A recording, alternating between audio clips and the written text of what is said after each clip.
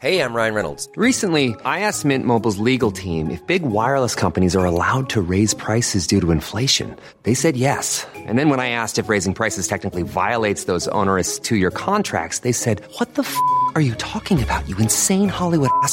So to recap, we're cutting the price of Mint Unlimited from $30 a month to just $15 a month. Give it a try at mintmobile.com/switch. $45 up front for 3 months plus taxes and fees. Promo rate for new customers for limited time. Unlimited more than 40 gigabytes per month. Slows full terms at mintmobile.com.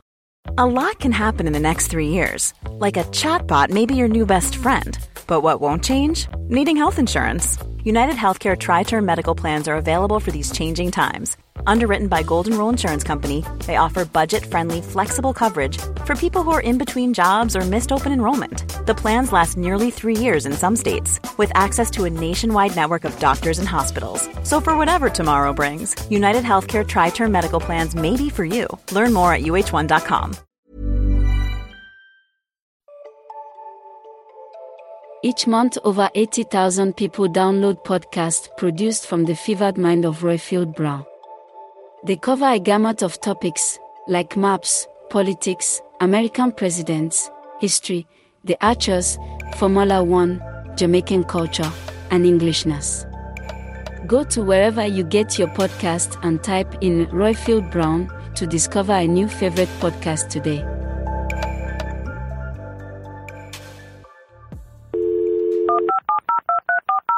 This podcast is a Roifield Brown production. Find others on iTunes. All right. Yeah, I know. This is Dumpty Dum, sponsored by managers.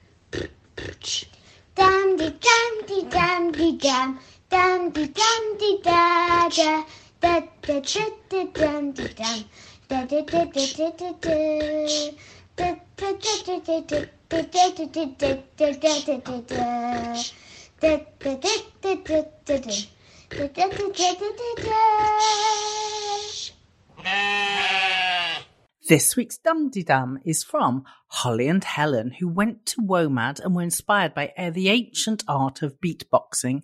And the podcast is sponsored by, hooray, Penny Fletcher. This is Dum-de-Dum, the show about the reality docudrama that is centred on Ambridge in the heart of the Midlands. I'm the best man, who is Roifield Brown, and here I am today with the very wild, wet swimmer, who is... Jacqueline Berthaud in Saint-Gwen in Brittany, France. On this episode, we'll hear from Polly Perks, who found Kirsty very forward. Andrea in Central Brittany, who is loving the Kirsty and Eric exchanges. Our Miss Christmas, who isn't loving the Kirsty and Eric exchanges. Globetrotting Richard, who has a lot of questions about the way businesses are run in Borsetshire. Our Witherspoon, who has a few things to say about Kirsty and Kate. And finally, Marie from Winchester, who was flattered by Andrea's call last week. Plus, we have Tweet of the Week from, of course, Purple Pumpkin, our Theo. And we have the social media roundup from our Sandra. And Roifield isn't exciting. We have a plethora of 5-star reviews this week from our fabulous listeners. Plethora is actually a wonderful word. Just seeing it even just written there, plethora, then you saying it, plethora. I'm saying, what a wonderful word. Don't forget, folks, we've got loads of content on YouTube. Now, if you do nothing else, tell you what, go over to YouTube, just hit the subscribe button. Please, for the love of all things holy, that's really important. But what? Watch the videos too. But if you do nothing else, go to YouTube, type in Dum-de-Dum, hit that subscribe button, and you'll see a whole host of videos which we've done with the Archers actors. And can I say that personally I recommend the interview with Michael Lumsden, who plays Alistair. That was a great piece of work. Are you basically saying that none of the other interviews which I've done with them are worth a candle? No, but I particularly liked that. No, there are a couple of great ones, but somehow that one really touched me. Do you think he's a rather handsome chap? Well, I'm of the school that I don't like to see what my actors look like. I have a good vision in my mind. But I'm kind of slightly of that ilk. I really am. But anyway, he is handsome and he was lovely. And he's a bit of a pal now. Now. Oh, that's nice. If I'm your friend, can I be his friend too? I tell you what, I'll send you over his deets after the recording of the show. Next bit's in red. Oh, yes. Oh, and of course, we shall be wishing a very warm welcome to our new members of our Facebook group. Now, we need your dum-de-dums, and to be fair to you, you have been rallying to the cause of that. We actually have a few saved up, and this week's is a banger. I tell you, it's a total banger. I hope you enjoyed it. But we do need you not to rest on your laurels. But so please send us in more dum-de-dums so we can play them in the future. So if you fancy singing with your friends or with your family, tooting on your tin whistle, or sending us a full orchestral rendition of Barwick Green, please send it to us. But first, let's look at the week in Ambridge from our Sui, Queen or Tart. Hello, lovely people. It's Sui, Queen or Tart on the Twitters here, and another week in Ambridge. This week's episodes included innuendo and mild peril, just like a film trailer I saw the other day. Rex mended the roof of the shed in a temporary manner so that Kate could run her cold weather yoga class, which was not well attended.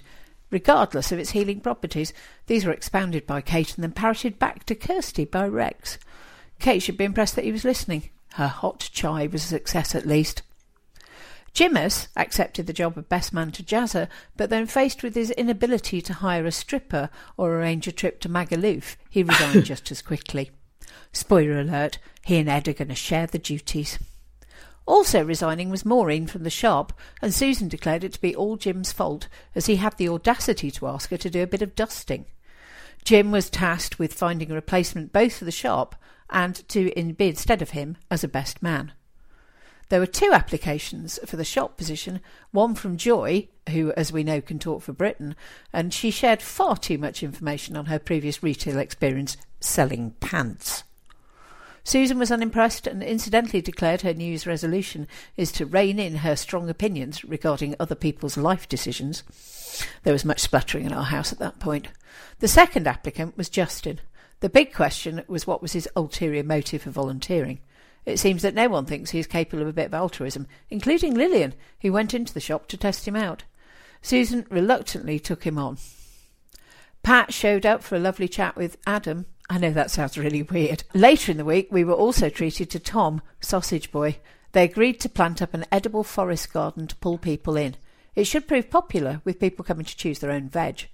Tom seemed extremely enthusiastic after pretending to consider it. Kate was mistaken for Jakob's landlady by his brother Eric, who has come to stay between jobs. He looks extremely like Jakob, but doesn't sound anything like him. He is the complete opposite of Jakob, chatting away with Alistair and the bull and being friendly and sociable and also a bit messy. There was a bizarre conversation in the tea room with Alan and Kate.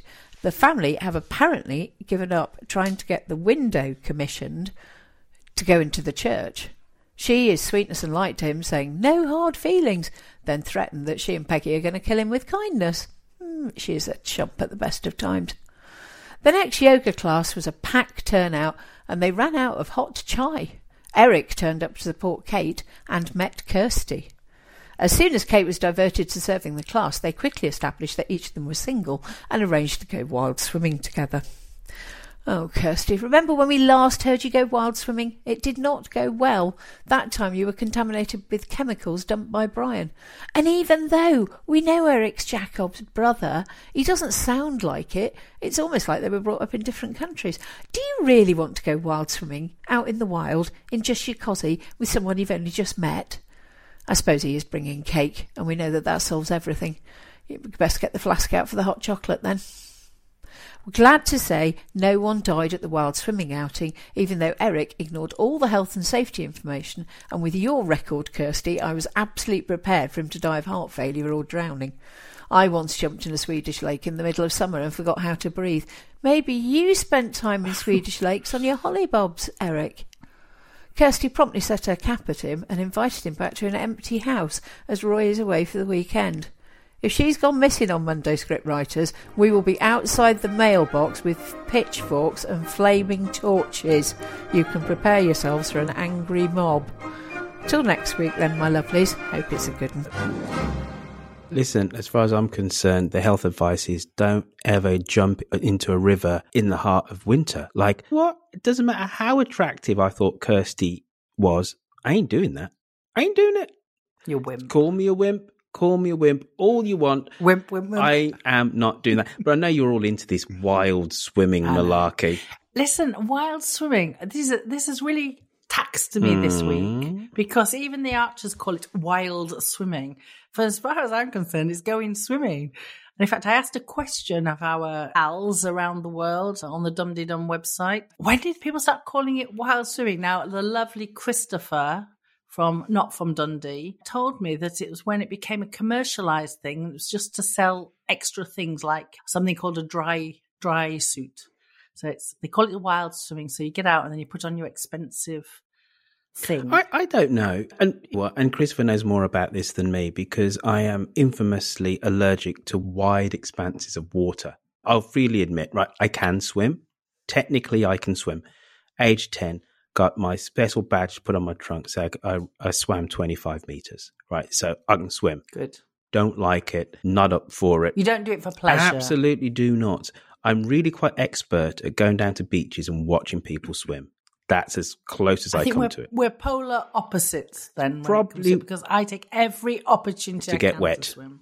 Well, you have to get wet if you swim. There's no choice.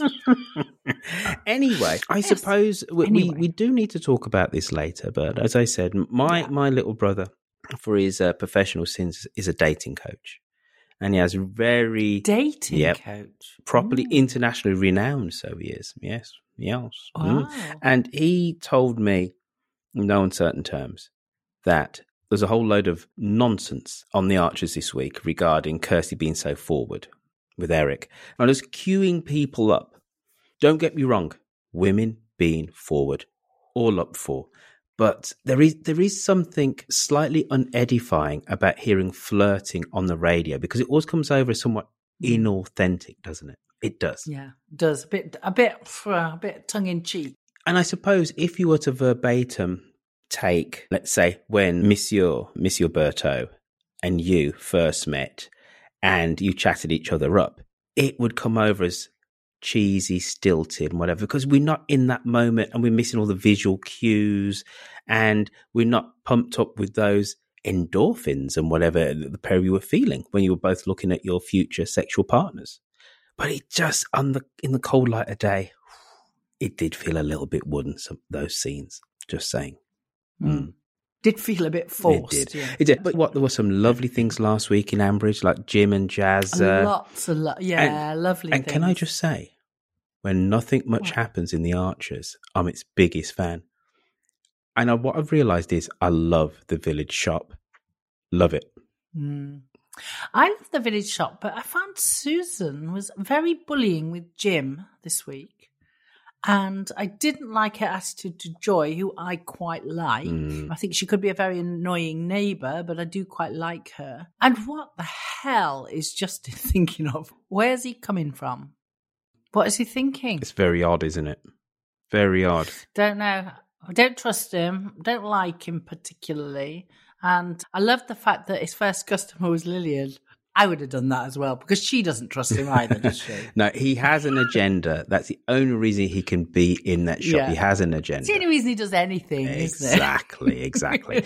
But I'm worried about Susan and Jim.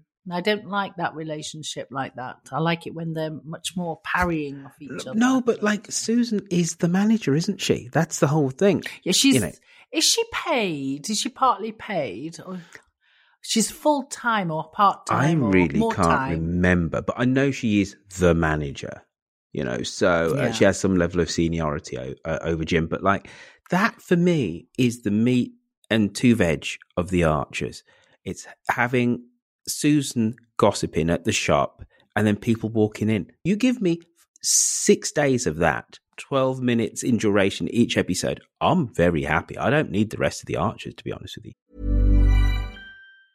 Mom deserves the best, and there's no better place to shop for Mother's Day than Whole Foods Market. They're your destination for unbeatable savings, from premium gifts to show-stopping flowers and irresistible desserts. Start by saving 33% with Prime on all body care and candles. Then get a 15-stem bunch of tulips for just $9.99 each with Prime. Round out Mom's menu with festive rosé, irresistible berry chantilly cake, and more special treats. Come celebrate Mother's Day at Whole Foods Market.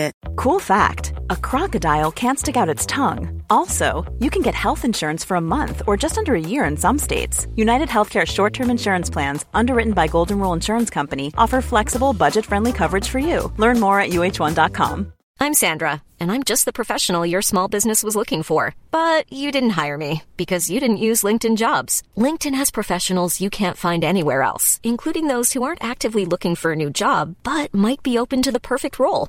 Like me. In a given month, over 70% of LinkedIn users don't visit other leading job sites. So if you're not looking on LinkedIn, you'll miss out on great candidates like Sandra. Start hiring professionals like a professional. Post your free job on linkedin.com/people today.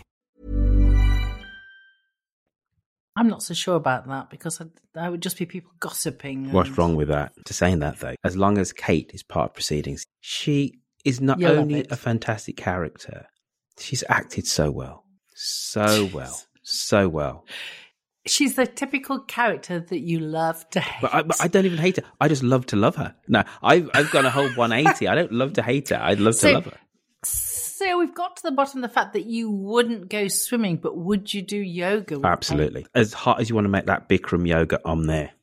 But what though? Let's have a little bit of this. We've got so many calls. We have quite a few calls. So let's do this.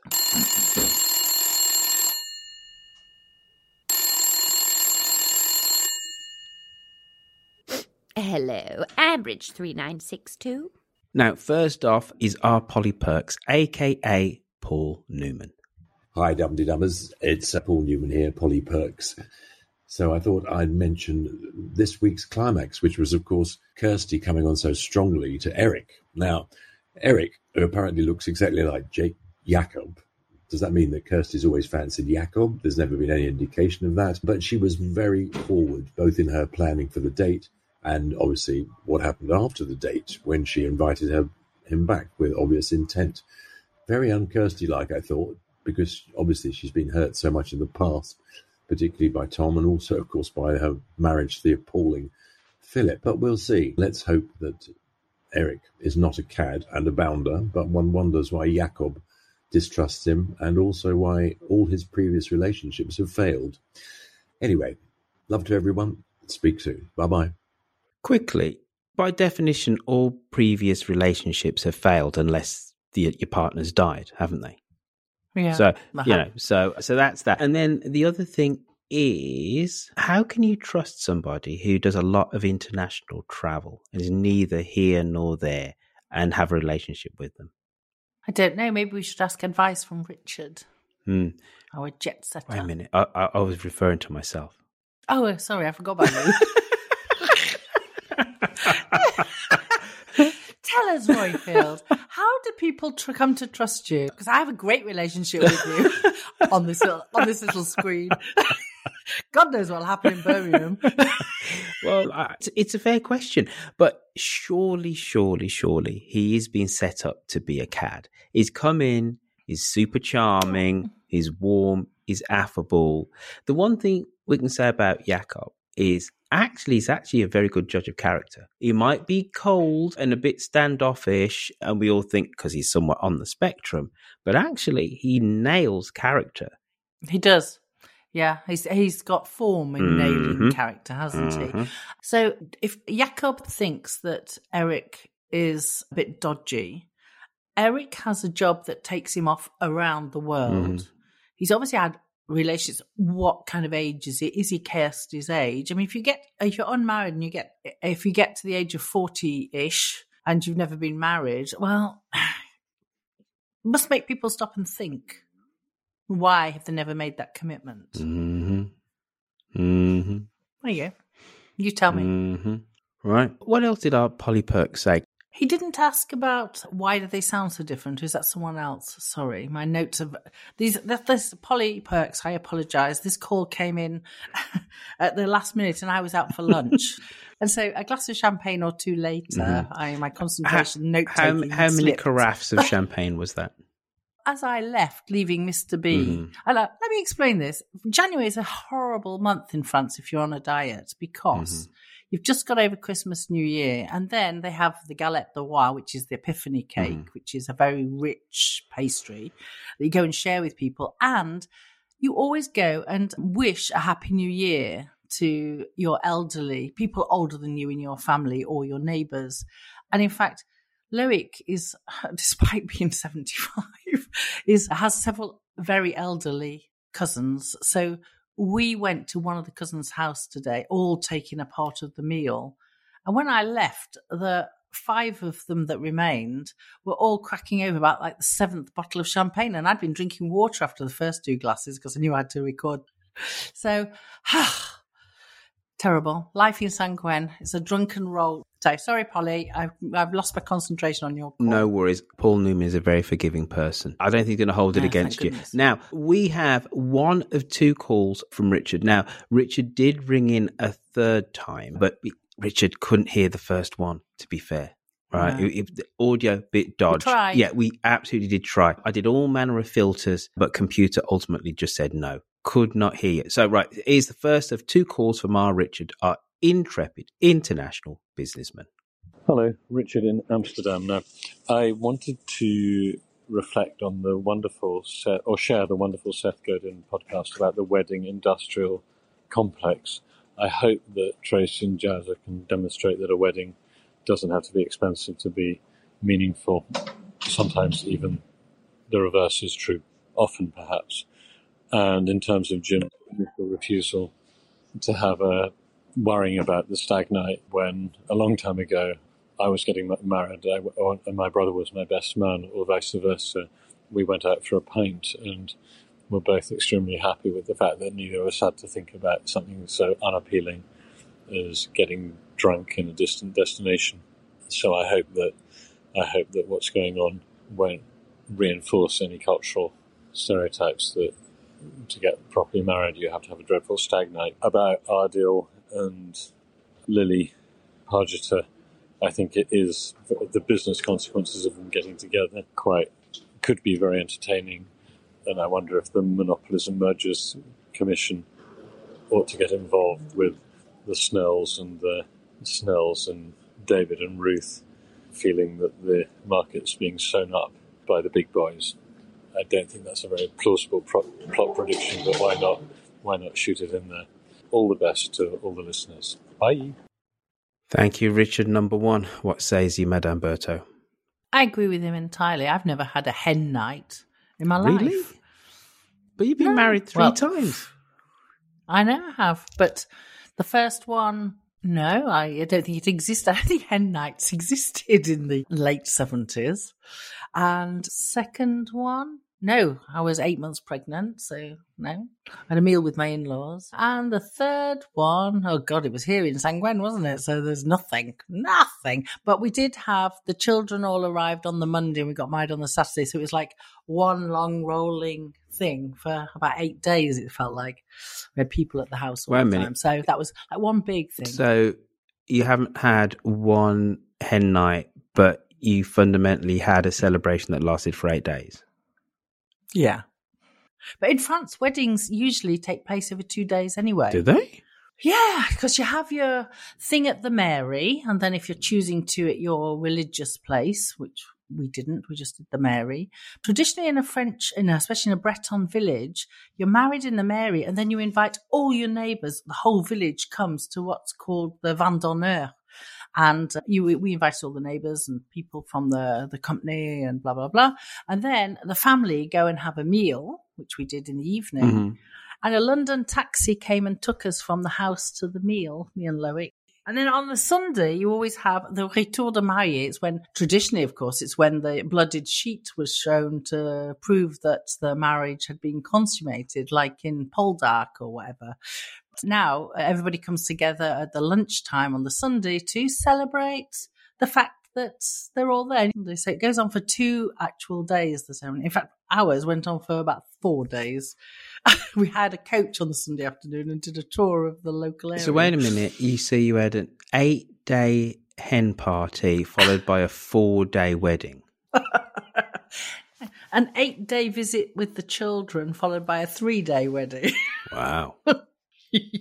Did you have a not a hen night, what do you call it, stag party when you got married? I did, and it was in Brighton, and she also went to Brighton. So it was a weekend away? Yeah. It was actually really nice. At the end of it, nipped over to hers because she's stopping at her mum's and jumped into bed. She said, "What are you doing here?" I went, "Just want to hang with you." But anyway, moving swiftly on. Cute. Now, have we actually... Now, I know you've basically given us your whole wedding biography. Cut all that out. We haven't talked about Richard's call. No, you haven't, have you? I agree with him entirely. It doesn't need to be a big, blousy wedding because we've seen Godzilla with Kirsty and Tom in the past, so it can be something completely different. Let's go back to the other part that he said about Ardil and Lily. Mm-hmm. Because if they get together, yes, the business, there's a lot of consequences about the business. So they've set us up for Ardil and Kirsty, and then it's utterly gone nowhere. And then all of a sudden it's Ardil and Lily. Yeah. Yeah, weird. Yeah, but no, what I like that in that that's kind of like how life goes. Like, and also because it's real life, isn't it? And also because we're so used to the tropes of a soap, as soon as Ardil was talking to Kirsty, we're like, aye, so we know what's going to happen here. But actually, nothing did. Didn't she change his trousers? He did say. And also, one night he did say to Linda, "I won't be staying here. I'm staying with a friend overnight." And so everybody went, "Ooh!"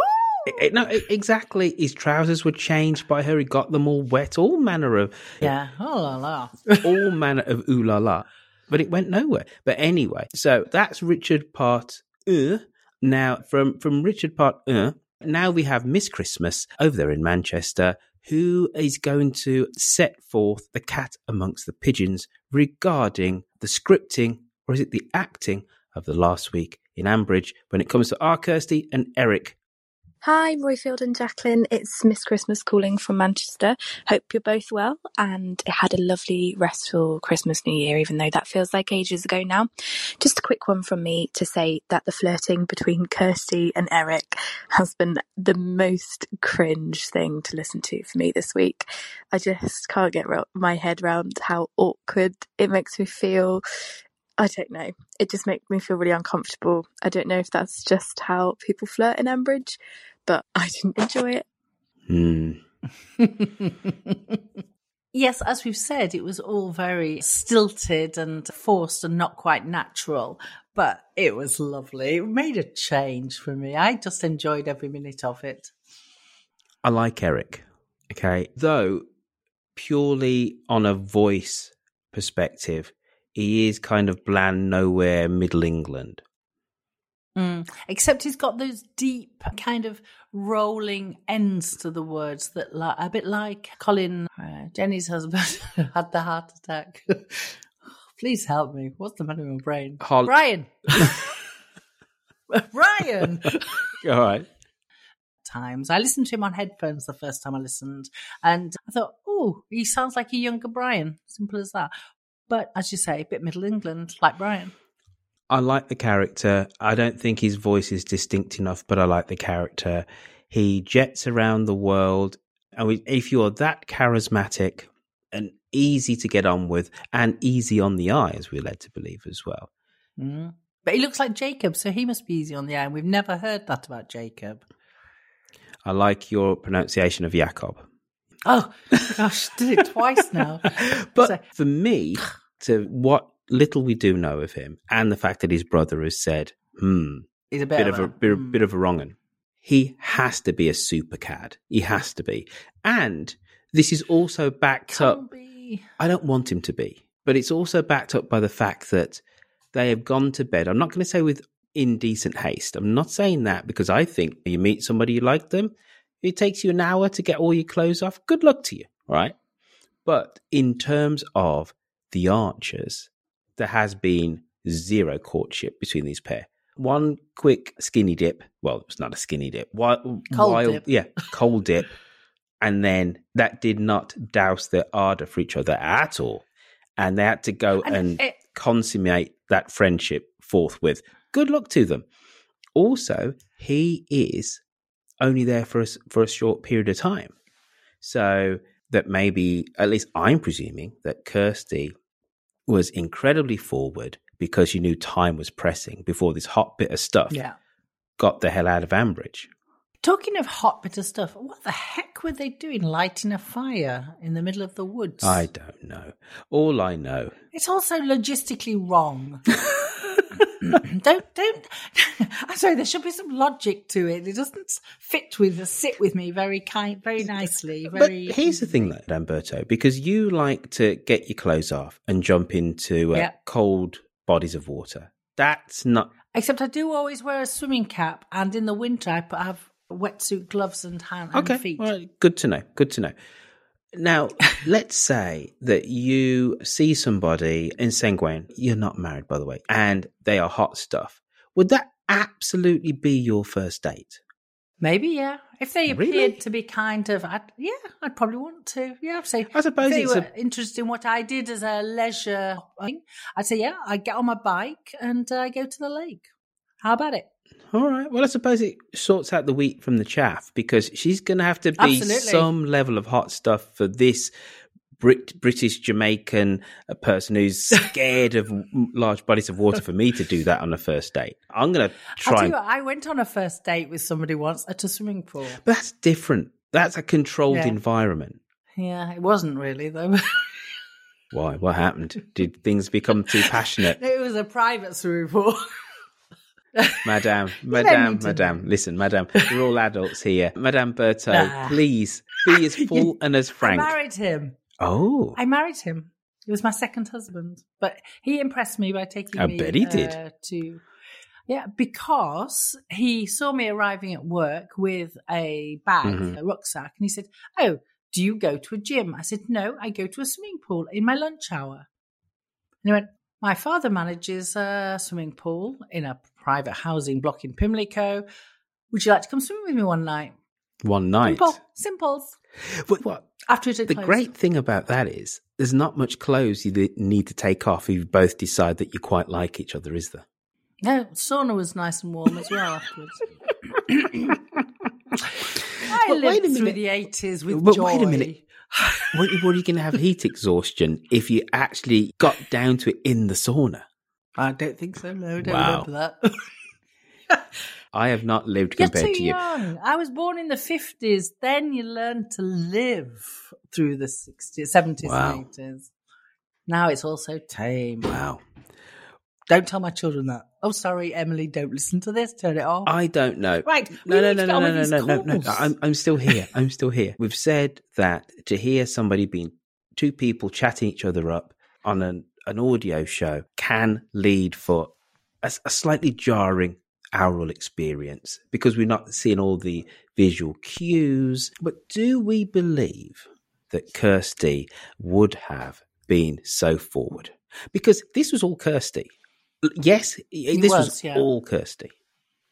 I think she might have been. She could well be just saying, oh, for goodness sake, to hell with it. He's only here for a few months. I like the look of him.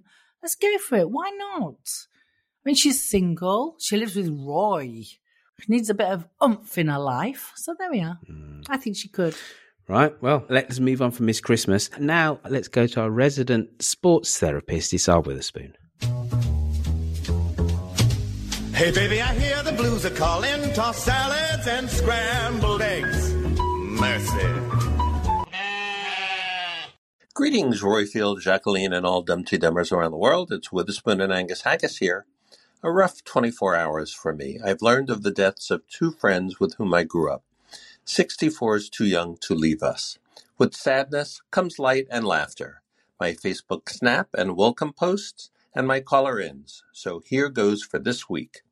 We didn't hear from the Archers Brookfield division this week, a needed break. But one thing I didn't have time to note last caller-in, Royfield touched upon it. He said he could sort of understand Vince's outburst at Ben, because he was defending his daughter. I know, Roifield, you don't think he was right in doing so. In fact, Ben was very frightened by Vince, and this likely contributed to his psychotic break. My point is, I thought the first person, even before David and Ruth, that Elizabeth should have made Vince apologize to was Ben. Of course, Vince would have made a hash out of that as well. Now on to this week. We welcome in Eric. Did you notice a distinctly happier tone to Kate's voice this week? Even when she was talking about killing Alan with kindness. My supervisor at my first attending physician position used to recommend I do that when dealing with recalcitrant hospital administration. Anyway, I digress. Kate's characteristic whininess was missing. But alas, Kate, your happiness will be short-term. When you find out about Kirsty and Eric, exploding Kate will return. But eventually it will lead you to realize that you and dour, perfectionistic Jakob are not a good match, and you will break up with him. Talk to you soon. Goodness, I like that. There's going to be fireworks. Yeah, I like that as a prediction. And I suppose the whole thing about Nolatando is to get Kate out of Ambridge for a couple of weeks, so Kirsty and Eric can properly get their claws into each other. Yeah, although Eric, in theory, is supposed to be leaving, but is he leaving to go to a job and then coming back? It might be one of those relationships that he has with Ambridge. But yeah, I think Kate is definitely going to be very disappointed by that. I've always thought it was such a weird couple. And she keeps totally calling him, and even she thinks it's a weird thing today, my life partner. Why did I say that? That was a good line this week. And the fact she said it a couple of times as well what was lovely, which just goes to make me realise whatever scene she's in is brilliant as far as I'm concerned. The writing, the acting, it just brings proper joy to my heart. Give me Kate, give me Susan, and fundamentally I'm happy. Don't get me wrong, there are other characters I love, like Jim, right? But and Fallon. When it comes to Fallon, I'm still in circa 2007 when she's singing and fronting the band. Rock chick. There you go. That's what I'm like, oh. But anyway, right. So what else did our resident therapist say?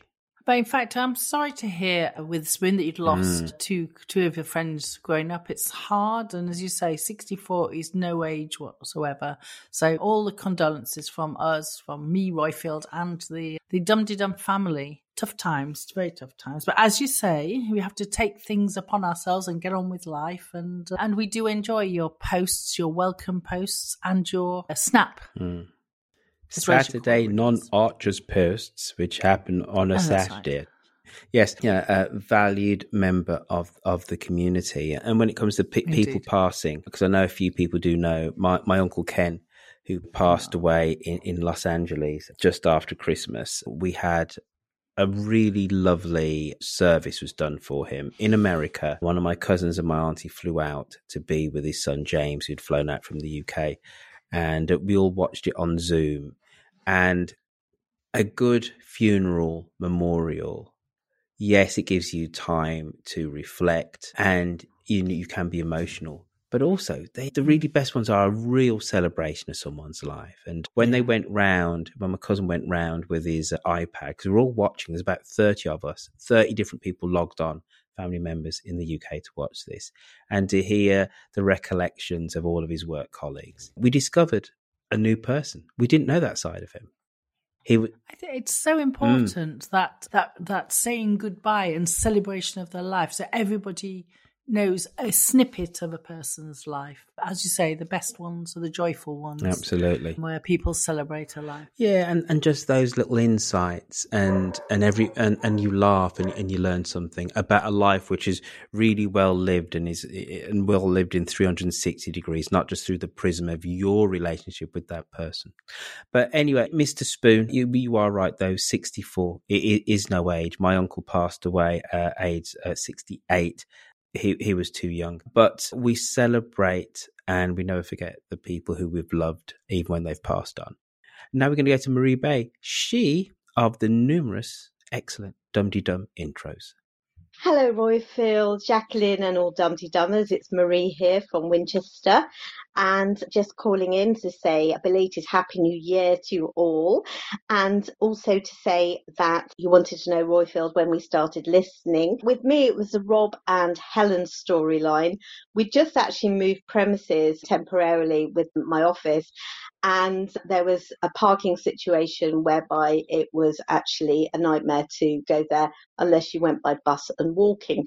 So I started listening to The Archers every single day, got totally hooked and have been hooked ever since. Just wanted to say Andrea's call from last week filled my heart with joy. It was so lovely, her comments about my music, and I'm really glad that she enjoyed the Rudolph mashup. I love playing Rudolph the Red-Nosed Reindeer for my ballet classes at Christmas time, and they often put together a little dance for it, so that's fun. And just want to say too, Richard, your businessman call, he came up with an idea for a circus-themed Dum-de-Dum. I'm going to give it a go, maybe for next week. So listen out for that. Also, if anybody has any requests of any sort of genre, I'm really happy to have a go. And I'm so glad everyone's enjoyed them. But don't let me hog the limelight. Please do send in yours as well, because I enjoy listening to other people's. I've also been involved in a Facebook group this week, making comments, silly comments mainly, but it's great fun, and hope to see you soon at the meetup. That would be great. Okay, lots of love. Now, quickly, just to jump in, we are going to have more information on our Dum-de-Dum /Archers, Academic Archers, weekend next week. So hold fire. With a bit of luck, everybody, dear listener, we might even have some provisional prices for tickets and stuff. So hold fire. Haven't forgotten about that, but we're going through and sorting all that out. Now, though, I'm going to commend Marie for at least sending in a call where she talked about her Archers vintage. But what I meant, everybody, is you call in, you do a separate call, and you go, hello, my name is X, and my Archer vintage is Y, and the first storyline that I remember was this, and my favourite character is that. Because then I can put together a special show of listeners talking about the Archers, and then with all those clips as we did at Christmas. Now, not one of you, of them, Marie, sent anything in. Shoddy behaviour. So let me be really clear. You get onto SpeakPipe, or you go into WhatsApp and you do a voice note. Either one works. And you say, hello, my name is, this is my Archers vintage. And you tell us a little story of how you got into the show. Maybe you listened to it with Ma and Pa. Maybe you're a student and somebody else used to listen to it. And you said, what is this? And just whatever that is. Then you say, the first storyline that I can really remember, it was this. And my favorite character is whoever the heck it is. Then I have two options. I can either find a clip of the character, or maybe, fingers crossed, I can find a clip of that storyline. And then if 5, 6, 7, 8 of you do this, we can put together a special show. But now, Marie, thank you for at least doing half of what I said. That was most excellent, but shame on the rest of you. Thinking about it, I was always curious as to whether she had a role in a musical world. Now I've got another question. So she has ballet classes. Now, is she the piano player in the ballet class, or is she the ballet teacher?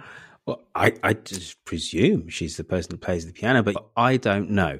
But Marie, what you're going to have to do is call in next week and put us out of our misery, because full biography required. Thank you, full biography, because we're paralysed here. We don't know how to picture you without further info.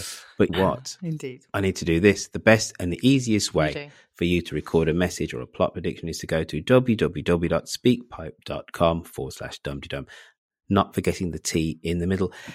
You'll also find a link to this in our show notes, or you can send us a voice note via WhatsApp on 00447 957 167696. Please, we need your calls in by 6 p.m. on a Sunday UK time normally. Please keep your call to a maximum of 2 minutes, and bear in mind that you need to be at least 18 to take part. Now, this is the People's Podcast, so we need the people to come to the aid of the podcast. There are a few things you can do. First off, if you haven't done so already, hit the subscribe button on Apple iTunes or whatever podcatcher you use. Secondly, please write us a review. If it's 5 stars, woohoo, that'd be hugely appreciated, especially if it's on Apple iTunes. And finally, the third thing is that you can consider becoming a patron. And we had a new Patreon this week. Patreon is a way of tipping creators like us here at Dum Tee Dum, and there are different levels with different rewards. So if you just go to patreon.com, search for Dum Tee Dum, we would be tickled pink to have your support. Also, you can go to dumteedum.com and hit that donate button if you would like, and give us a one-off donation of moolah. But we'd like to especially thank Penny Fletcher this week for coming to the aid of her favourite podcast, Dum Tee Dum, who is now a sponsor of this week's show. Yes, thank you very much, Penny. On a point of administration, when we receive a notification from Patreon, it says that Philippa and Quinton. I'll change it. I'll change it this week. You must change it. I'll change it this week. Yeah, get it changed because it's kind of slapdash. Anyway, so let's go back to our calls. Sorry, right. That told me. Let's go back to those I tell you who calls. isn't slapdash. It's Richard. Here he is for the second time today. Hello, it's Richard calling in from Lisbon, and I just wanted to comment on the implausible governance structures in Ambridge. I more or less get BL, but I don't get the Lower Loxley Trust, who runs it and how they're going to handle succession. I remember there were issues with Freda's suitability some time ago. But the good thing that got me thinking about that was the way that Susan's managing the hiring decision that's resulting in remarkably Justin Elliott coming in instead of the obviously more appropriate Joy. And obviously I don't like Jim being pushed around either in the case of the Stag Night Best Man issue, although that's been resolved, but more importantly in the village shop hiring, where he's being unfairly blamed for some supposed injury and being sidelined in the hiring process. And I don't like Jim being given weak character roles by the scriptwriters, so please stop that. And more importantly, quis custodiet ipsus custodes, who guards the guards, who appoints Susan, how can she be fired, how much authority does she have, and how is it being evaluated? I suspect it's not being properly defined, and we really ought to know. Bye. Thank you for that, Richard. We haven't spoken too much about Jim. I've said it 1,000 times. I do love male relationships on Ambridge, and Jim is at such a nexus of two important ones. Him with his son Alistair, and the fact that there's a massive rapprochement. Alistair didn't have the best of childhoods. Jim was a remote figure, but they've been able to recognise that and then get through that somewhat. And then, of course, we understand that Jim had this terrible childhood trauma, which led to him being a very distant and cold adult to his children. And so Alistair and Jim is fantastic. And then there was Jazza and Jim and their relationship, which cuts through class and age, etc. is just wonderful. And the fact that Jazza says, no, I want you to be my best man. And then Jim having this view that Jazza needed a blokesy bloke to do this. There's going to be strippers and all this kind of stuff. And let's be honest about it. That's what you would think that Jazza would want. And he says no. And I just thought that was lovely. That was lovely. I love that conversation with Jim and Jazza this week. And it was about pure friendship and the support that Jazza gave Jim when he was going through the nemesis and the meeting of his abuser. But I'm with Richard on the fact that I feel like he's being bullied and picked on by Susan. Where, as we've already said, where does she get that authority? I've been racking my brains about it and think that because it's all volunteer run, but there has to be a shop manager, as you said. But he shouldn't be picking on her. But she shouldn't be picking on him. But okay, this is where we absolutely need Cosmo. But as I remember, the village shop was owned by Jack Woolley. And then it was and it was going to close. Exactly. It was then going to close. And then they rallied round and said it was this vital community resource. So now it's in effect a charitable concern. It's not non-profit. A community shop. Yeah, it's a community shop. Exactly. Now, I am 80% sure, not 90, not 81, and not 79% sure. I'm 80% sure that when it was moved over to its new status, Susan became the manager. And there was this whole thing about her having a title and tabards. Yes, there was. Remember they had tabards and name badges. And I'm sure, 80% sure, that then she officially became the manager. But Cosmo can tell me I'm wrong. It's just come to me, Roifield. There's a reason. It's because she is the one, because the post office has to be run by a post office employee. Yes. And she is the one that's qualified to do that. Yes, she had to take some level of a test. Yes. Yeah, exactly. So by kind of a follow-on, she's become the manager of the shop. Yeah, the post office. That's the key to it. Now, just hold fire. Cosmo, if either of us have got any bit of those details incorrect, please feel free to call in next week and fill in the gaps and point the finger at the person who's got it most wrong.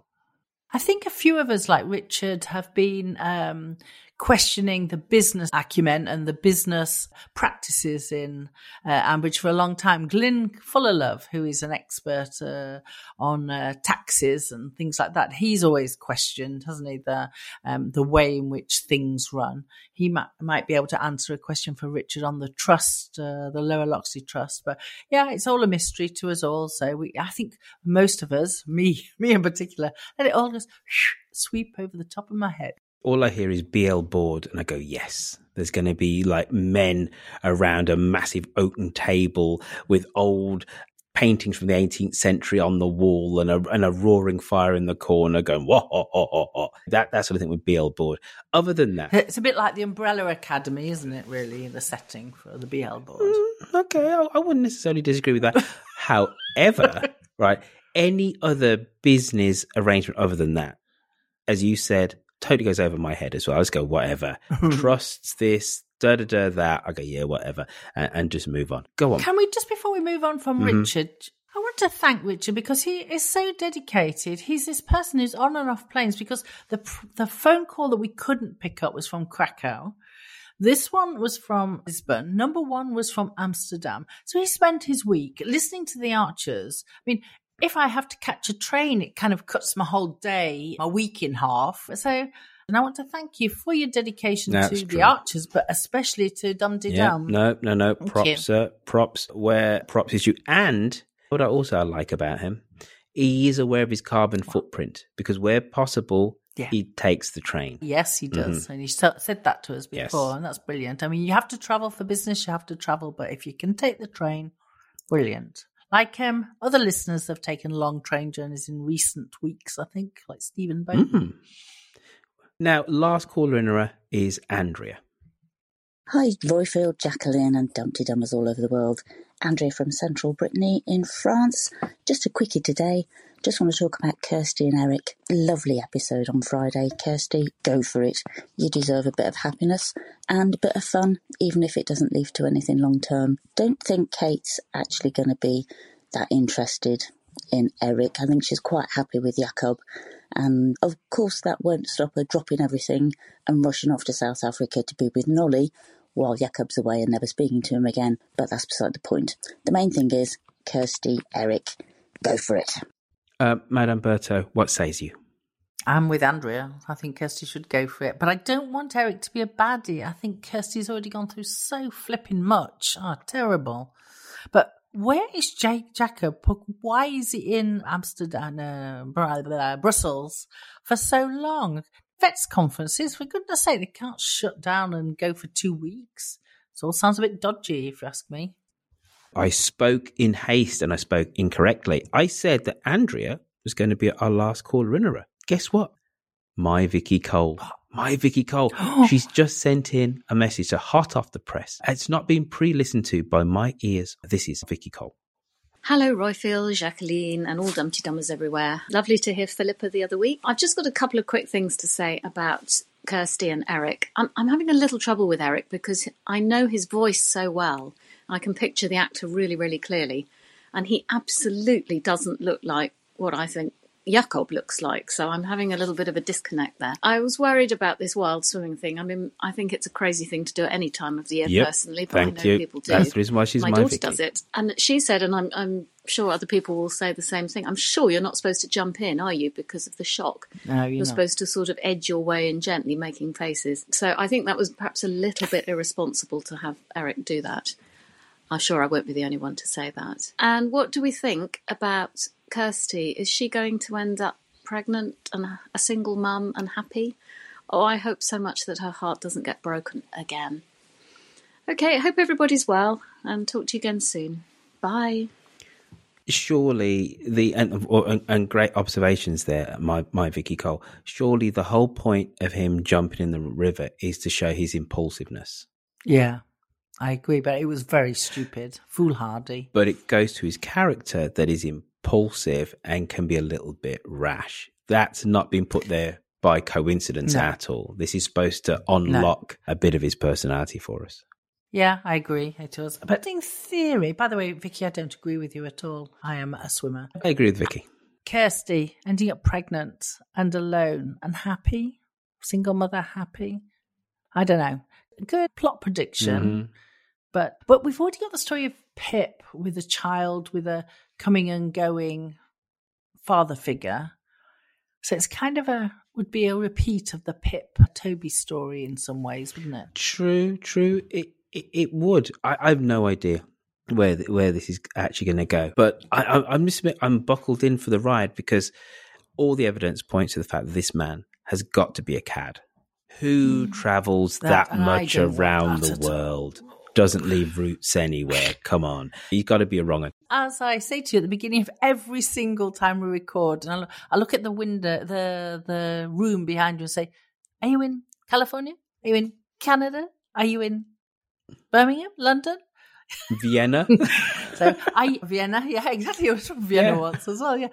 Are you a cad? Now that's the end of the caller-innerers. Let us go on to emailer-innerers. Little monkey. Let's go on to emailer-innerers. And I believe we had 2 emails / messages this week. We did, and this one came as a message from our Instagram page, which might be a first, and it's from Cindy. Hello. My first time to message in. I live in California and have listened to The Archers for ages, firstly with my mum 35 years ago. I'm motivated to actually write now because I'm not hearing any comments on how Ben ending the relationship was a symptom of his psychotic state. He could feel something very wrong happening in him, and he was protecting her. That's Beth he's talking about.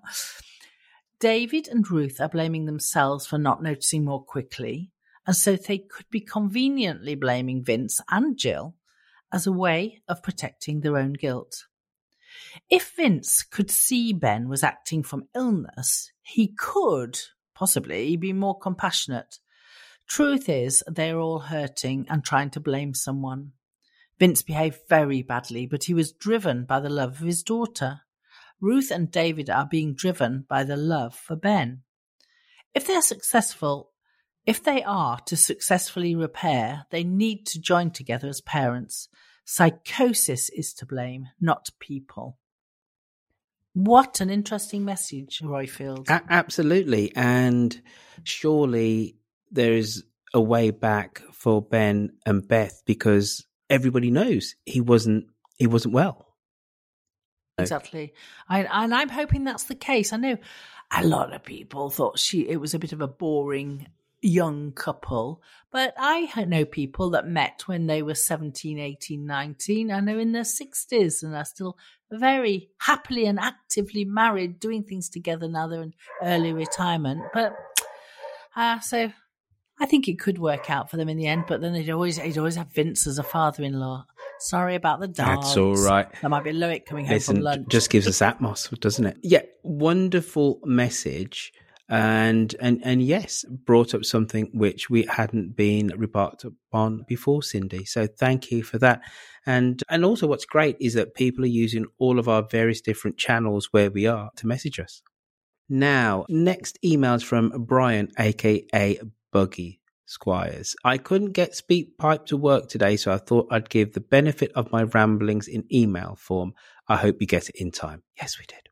There were some lovely, beautiful written scenes this week, particularly Jim and Jazza. We have noted that, sir. But also the conversations between Jim, Susan, Joy, and pretty much all of the Kate scenes.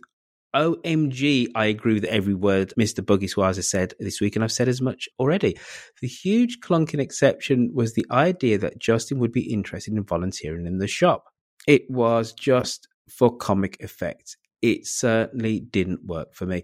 Justin wanting to be a charity board member, perhaps, if he was after a gong. But doing a few hours a week selling biscuits, not a cat in hell's chance. If there's going to be a payoff for this story, it better be a good one. Justin was originally cast as a vastly rich, evil businessman, but now he just seems to be there to be duped by kitchen salespeople and run around the village in a velour onesie. I'll leave there, or I'll start another rant about Bridge Farm, and I'm sure you've heard enough of that from me. Have a great week. P.S. I know I started the sentence with a but, which I was told by my English teacher you should never do. But we do in conversation. So I'm doing it now, and they can sue me in the grammar court if they want to. Thank you, Brian. Very, very good. Well, what a lot of truths he spoke. Good for you, Brian. I agree with every nuance of that email, sir. But thank you for communicating with us. But, and I start a sentence with a but. He said about Bridge Farm. Did we actually have any speaking archers this week? Yes. Pat Archer, Tom Archer. Did Pat speak? Yes, she did. Pat and Tom. Oh, they did, yes, with Adam. Oh, we haven't even talked about that, have we? The forest, edible it's forest boring, garden. That's why it's all right, boring. I say all the time, when they do the agricultural stuff... Oh dear. Yeah, you're right. We only had Bridge Farm. Yes. All right. So yet another mad plan. They're always changing their plans. And as Glenn has said for many, many years, what a load of crap planning. Right. Next right, bit. Next bit. Let's go and have a little bit of a social media roundup with our Sandra. Hello. It's Sandra with this week's Facebook roundup. The week began with Jazza inviting Jim to be his best man, and after initially saying yes, Jim thought better of it. Rob Williams didn't think that Jim would fall for that sort of nonsensical stereotype. Shirley Farren Anstey envisioned a stag do, ancient Roman style, if Jim had been given full reign. Wine, dine and recline sounds good to me. Most discussion was around Eric, Kate and Kirsty. Jonah Titchmarsh had an interesting take on the story. He wondered if Jacob was doing a Reggie Perrin, and Eric was Jacob in disguise with a more outgoing personality. Where some thought that Kate might be attracted to Eric, others like Christy Nichol thought that Eric and Kirsty would be a match. Well done, Christy, you were right. Even Witherspoon thought that a love triangle was ahoy. Others agreed, and Joanne Smith reminded us we had that scenario with Lillian, Matt and Paul. Karen Cunningham added the Grundys to the list. Kate Lyle was unconvinced that someone with Kirsty's experience would arrange a swim and picnic in a secluded location. Nicola McIntyre said she would, given the circumstances. Charlotte Yarker said that life is too short and all that. Seize the day and go for it. Sarah Evans wouldn't be inviting anyone to go swimming outside in January.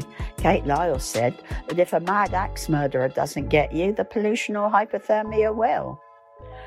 Alison Julia Smith cheered when listening in the car at Kirsty seizing life, and the potential of a positive storyline for her at last. Lillian McCarthy added that it was nice to hear her doing something fun. Esther Law thought that at 40, Kirsty is probably more confident around men or more likely to take the initiative than a younger woman. Knowing someone for any length of time doesn't make them safer, Philip being a prime example. Amanda Kiteley asked if Eric was the new Brian. That silky voice, lush. And on to the village shop. Sarah Spilsbury thought that Joy would be ideal, as people would want and expect to chat. She thought that it was a poor show from Susan putting the kibosh on it. Melly and McMerriweather was laughing at Susan's comments about Joy. Look in a mirror, Susan. Witherspoon added that Joy is a much kinder person. Paul Norris wondered if Susan would buy Neil some yellow undies. Thanks, we really needed that picture in our heads. And Rex was complaining about being cold to the bone. Helen Celine wondered if he was having problems heating a narrow boat. It could be a cost of living / heating bill storyline. That's all from me. Bye. Sandra, lovely to hear your voice and lovely to have a full appraisal of all things on that social media platform. But if we're talking Facebook, it must be time for us to do what, Madame Berto? This week we have 3 lovely new members, so let's wish them a very warm Dumpty-Dum welcome. And they are Hannah Johnson, Jean Harding, and Michael Knott. Now, folks, proper drum roll. Yay! Right, now, when I berated you all, some of you took notice. We have not 1, not 2, not 3, not 4, but 5, I tell you, cinque, as they say in Italy, cinque reviews. A must listen if you love The Archers. I've been listening to The Archers since childhood when it was always on in the background, but I've barely missed an episode in the last 35 years, even when the show has infuriated me. I have found the podcast a few months ago and now it's an essential part of my week. I really enjoy how Roifield and Jacqueline present the show, and the input from the listeners is brilliant. Sometimes reiterating my own thoughts and sometimes suggesting an angle that hadn't crossed my mind. If you love The Archers, if you're a veteran or a newbie, I'm sure you'll be entertained and informed. And that's from Maxim P in the United Kingdom. Now, this review came in after last week's show. It's a great tie-up with Archer's Academicals. Another wonderful Dumpty-Dum and fascinating stuff from Cara. The reunion in Birmingham sounds amazing. I only wish I were able to attend, and that's from Polly Perks. Looking forward to Ambridge in 2023. 5 stars. Thanks to Roifield and Jacqueline for the fantastic work hosting this podcast. Great insight into the Archer storylines from you and the Dumpty-Dummers. We'll definitely be continuing my patronage, and that's from Z Charlotte Z. Also on Apple Podcasts in the United Kingdom. A great way to start the week. 5 stars.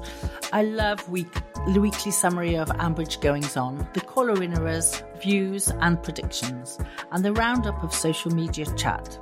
It's not just amusing flippancy, although that is always welcome, but often serious comments about the storylines. Roifield and Jacqueline's playful interactions bring it all together. And that's from Andy Cuppa Tea via Apple Podcasts in Great Britain. Fantastic podcast, 5 stars.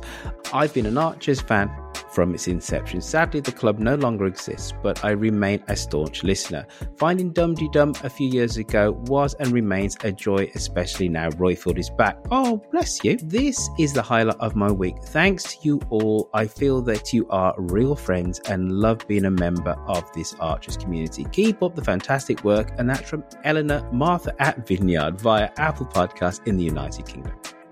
Now, we can be found on Twitter under the name of Dumpty-Dum. We always include the Archers hashtag using a capital T and A, so the visually impaired can enjoy any Archers-based tweets. Also, that hashtag is your opening for the tweet along both in the evenings and during the omnibus on a Sunday morning.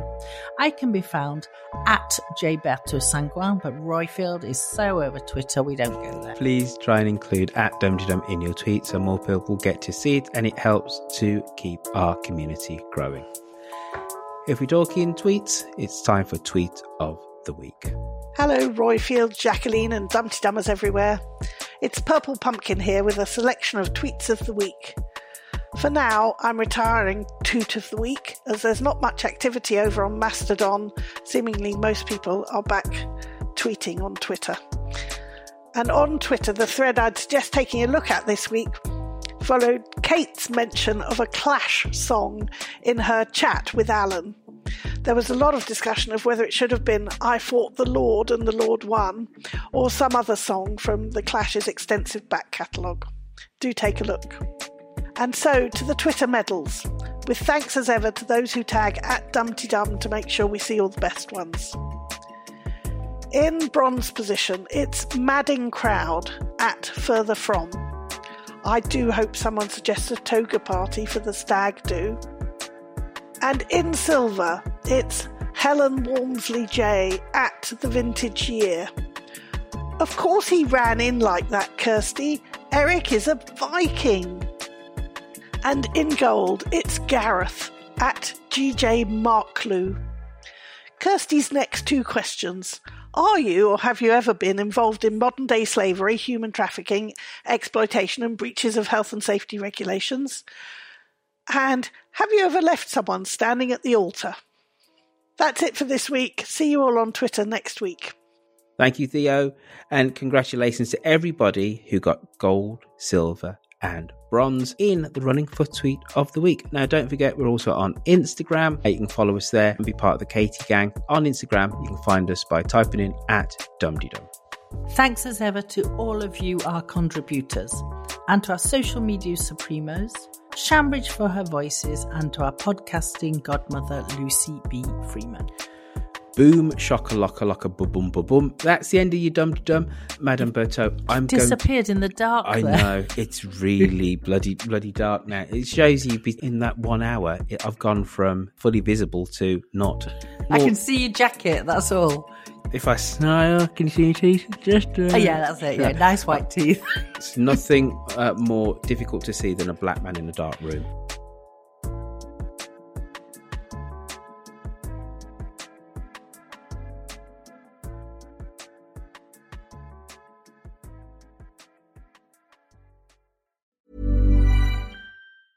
Mom deserves the best, and there's no better place to shop for Mother's Day than Whole Foods Market. They're your destination for unbeatable savings, from premium gifts to show-stopping flowers and irresistible desserts. Start by saving 33% with Prime on all body care and candles. Then get a 15-stem bunch of tulips for just $9.99 each with Prime. Round out Mom's menu with festive rosé, irresistible berry chantilly cake, and more special treats. Come celebrate Mother's Day at Whole Foods Market. Even when we're on a budget, we still deserve nice things. Quince is a place to scoop up stunning high-end goods for 50 to 80% less than similar brands. They have buttery soft cashmere sweaters starting at $50, luxurious Italian leather bags, and so much more. Plus, Quince only works with factories that use safe, ethical, and responsible manufacturing. Get the high-end goods you'll love without the high price tag with Quince. Go to quince.com/style for free shipping and 365-day returns.